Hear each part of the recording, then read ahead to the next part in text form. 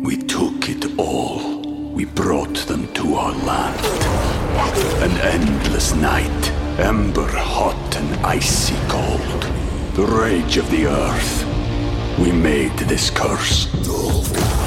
Carved it in the blood on our backs. We did not see. We could not, but she did. And in the end... What will I become? Senua's Saga. Hellblade 2. Play it now with Game Pass.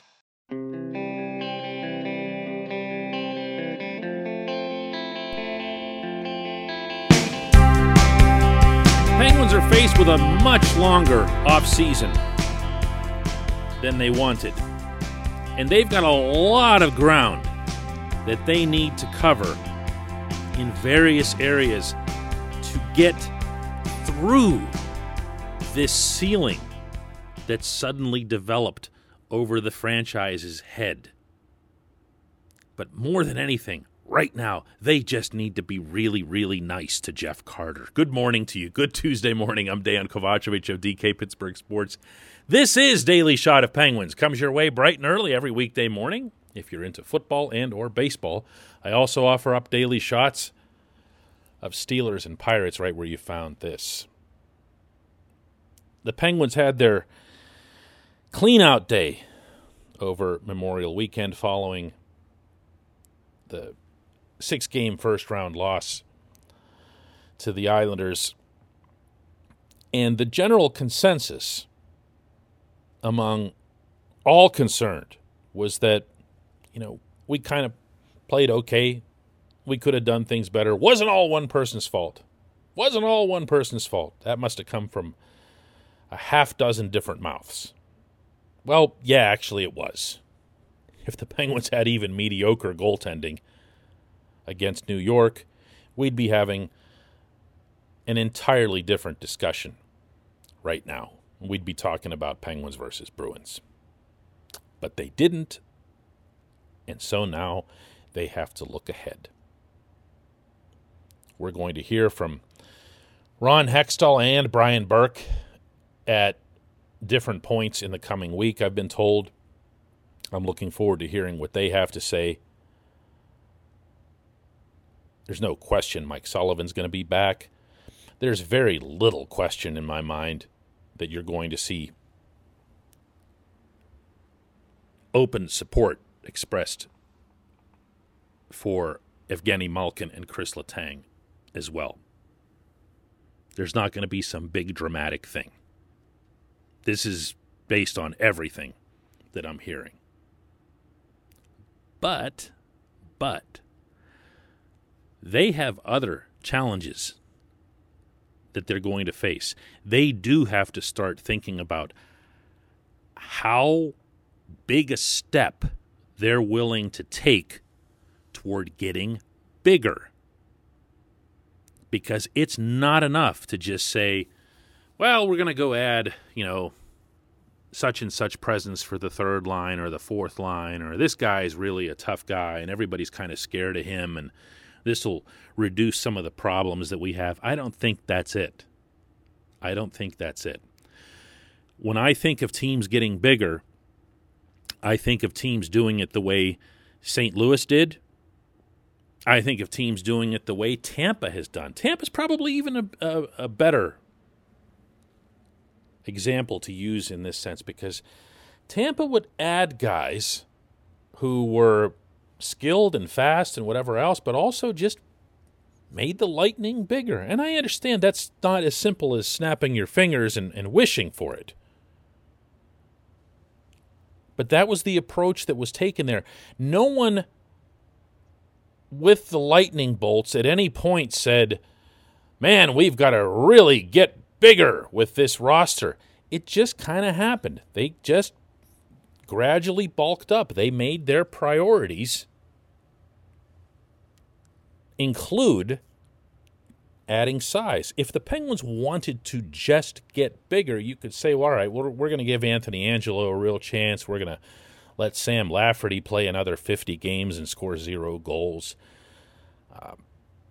But that's not really doing anything. It's not achieving anything. It's not making your hockey team better. Think of this. Think of when you're watching the Penguins play the Islanders and you're being critical of Jason Zucker or Kasperi Kapanen or Jared McCann. And I'm sure you were. I know I was at different points. And you're saying, man, those guys, they got to score. They got to score. This team needs more scoring. Well, now picture replacing one or more of those guys, or if you really want to go off the charts, replacing Jake Gensel or Brian Rust with some bigger dude. Whoever that is has to be able to score. Because for everything else that went wrong for the Penguins in that playoff series, chiefly the goaltending, again, I'm going to keep saying that again and again and again, and you're going to hear it from me for months. But the other issue was that they just didn't score enough. Their stars didn't score. And if your stars aren't scoring, your supporting cast needs to score. And if your supporting cast can't score, meaning you added a bunch of big dudes who can't score, then you're not exactly progressing as a playoff-type roster. And that swings me back to the original point, which is send flowers to the Carter household. This portion of Daily Shot of Penguins is brought to you by Fubo TV. Monthly cost of cable is over $200. Fubo TV is just $65 a month to watch all the same channels, including AT&T Sportsnet Pittsburgh. There's no such thing as installation because it's just a web thing. It comes with free DVR, no contracts, cancel anytime. And right now, for listening to this show, Fubo TV is offering our listeners a 7-day free trial and 15% off your first month by going to FuboTV.com/DK. One more time, you get 15% off your first month by going to FuboTV.com/DK. Carter is the answer. The acquisition of Carter solved so many more issues than I'll bet even Hextall could have dreamed of when he acquired him. He was a right-handed shot on draws, including penalty-killing draws, and he was pretty good at it at a time when the rest of the team's centers were getting cleaned by the Islanders.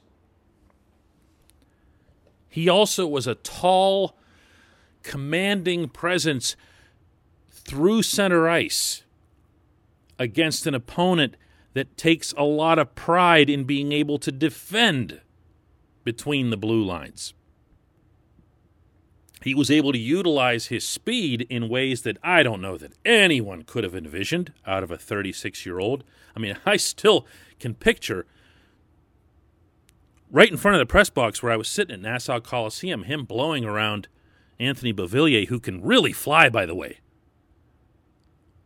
And which one of these two is the old man, you'd never know.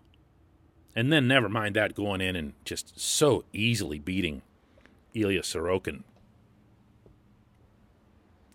He was available for shots, made himself available, presented a passing target for his wingers. And then you know what else he did? This crazy thing? He took shots. He shot the puck. He shot it a lot. And you know what else he did when he shot the puck? He shot it on net. He didn't miss the net the way the Penguins as a team did 42 freaking times over the final 2 games of those playoffs. 42 misses. Because everyone's trying to pick this or pick that, or getting weirded out by this run-of-the-mill rookie goaltender. I'm sorry. I know everybody built up Sorokin into being something that he wasn't in that series, and you're going to continue seeing that in the Islanders series with Boston, that he wasn't and won't be anything special. Carter was. Carter's got to come back. Carter's got 1 more year on his contract. And on top of everything else that I've just given you here, he's eminently cap-friendly. $2.66 million. That's it. That's it, because of the amount that the Kings ate themselves in the trade. $2.66 million. So when Carter spoke with us at Nassau Coliseum after the game, this line right here should have sent a shudder through every soul associated with the Pittsburgh Penguins. I've really enjoyed my time here. It's a great group of guys, and I think, up and down the lineup, it's a team that can definitely compete for the Stanley Cup. The hunger is still in that room, and that comes from the top guys. Those guys want to win. They want to go out. They want to get back to the top, and you can see that. There's some really disappointed guys in that room. This year was a really good opportunity for this group, and unfortunately, we came up short here. Yeah, past tense. Ouch. All I know is that if I'm Hextall, Brian Burke, Ron Burkle, Mario Lemieux, heck, let's take it back into the locker room. Mike Sullivan, the assistants, Sidney Crosby, Evgeny Malkin, Chris Letang. I am all over Carter to come back. They used to do this with Matt Cullen, remember? Only Cully was 41, 42 years old. A little different scenario. I am all over this guy because what he brings to the Penguins is something they do not have and they cannot afford to be without. Not for this next season. You're going to have the core back for another year. You're going to take the approach that this is another year in which we, the Penguins, are going to contend for the Stanley Cup. As such, you cannot lose this player. I'm not sure what all that would entail. I don't know if that's something where the Penguins and Carter would have to work out some kind of, extension or whatever, or maybe it would be done without money. I don't know. I do know this. That player is not coming up through the Penguin system. That player is not routinely acquired from some other team. That player was here, and as you just heard, enjoyed his time and fit right in. He has to come back. I don't care what it takes, at least not in the intangible sense. When you start talking about money and cap hits and other things like that, it's a different discussion. But as far as trying and convincing him, flowers. Send flowers. Just do that. Send flowers. Send flowers to the entire Carter family, all of his friends, his mailman, his milkman. Send lots and lots of flowers. When we come back, just one question.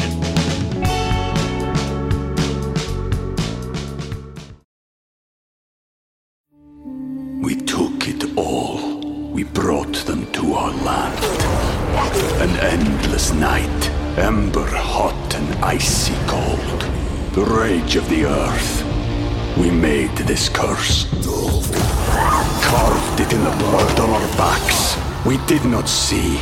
We could not, but she did. And in the end... What will I become? Senua's Saga. Hellblade 2. Play it now with Game Pass.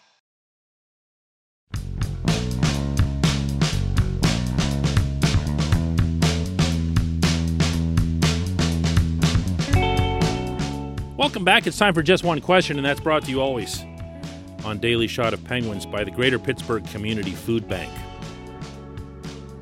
Our friends at the Food Bank are committed to providing for all of our neighbors in need across Western Pennsylvania. Anyone who doesn't know where their next meal is coming from can know with confidence that the Food Bank is there to help. In turn, they need your help. Go to pittsburghfoodbank.org to find out how you can make a difference, to find out how $1 from you is all it takes to produce 5 full meals. $1. 5 meals. Do the math and be generous. pittsburghfoodbank.org. Question comes from T. Collins, who says, do you think that Mike Sullivan's style when he came in was influenced by his familiarity at the time with all the Wilkes-Barre Scranton call-ups who had to take on full-time roles, who also happened to be speed guys like Rust, Sherry, and Gensel? No. I don't.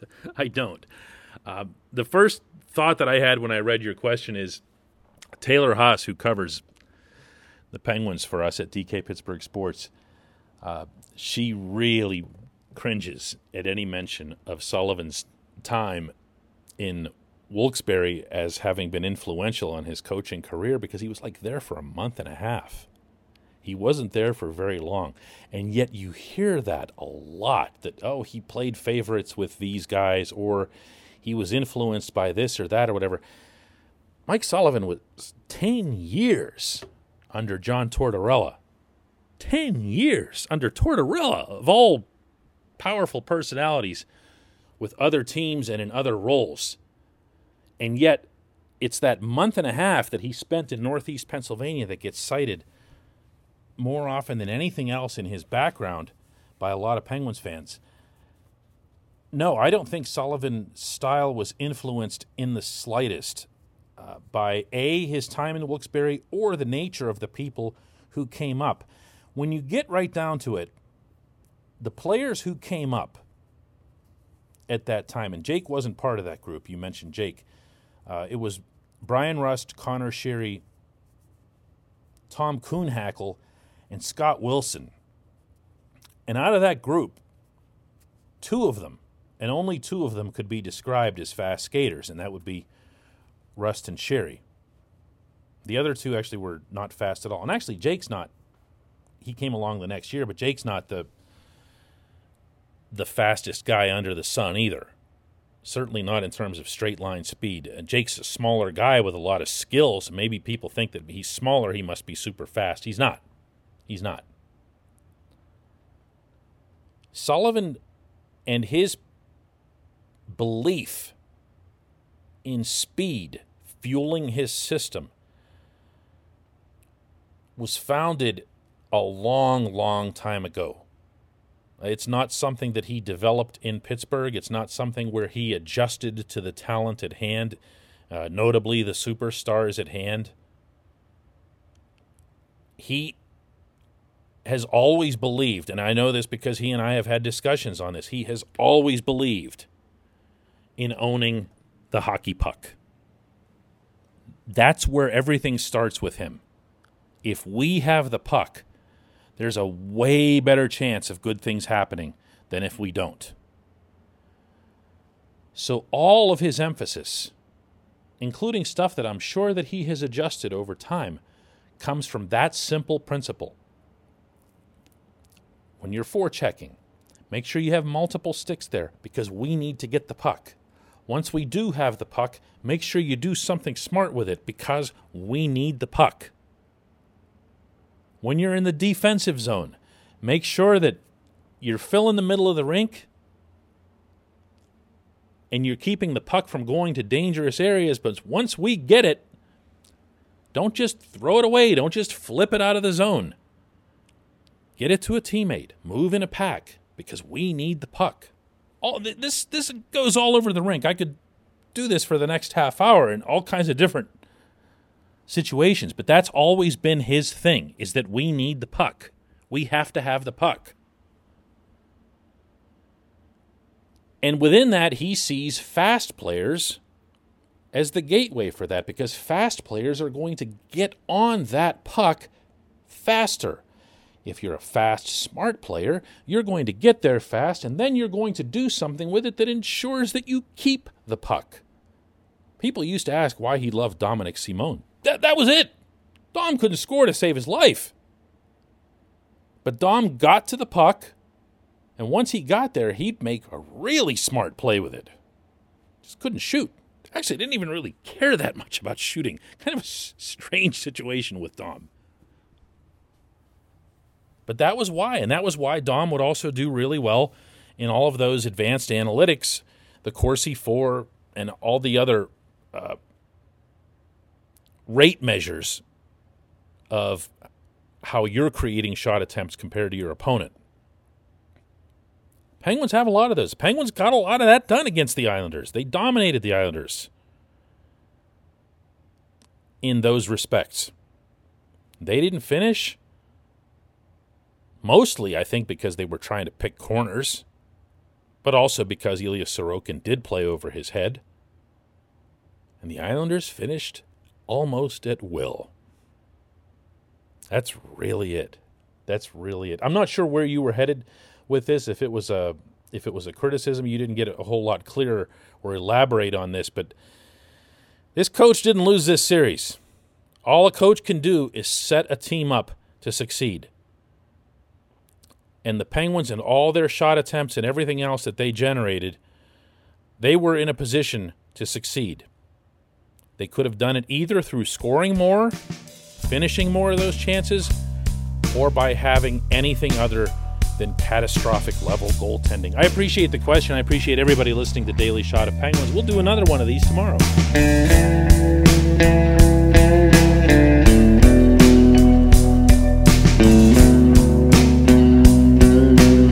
At Point Park University in the heart of downtown Pittsburgh, they understand there's no substitute for real-world experience and career-building connections. Their innovative curriculum engages students with distinctive experiential learning opportunities. Point Park's pioneering co-op program empowers qualified students to work in full-time, paid positions with their corporate partners while earning college credits. Visit pointpark.edu/works to learn more. Career ready. That's the point. Point Park University.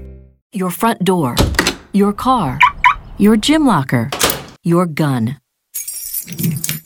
Safety is a habit. Learn more about how to keep guns safe and secure. Visit ProjectChildSafe.org.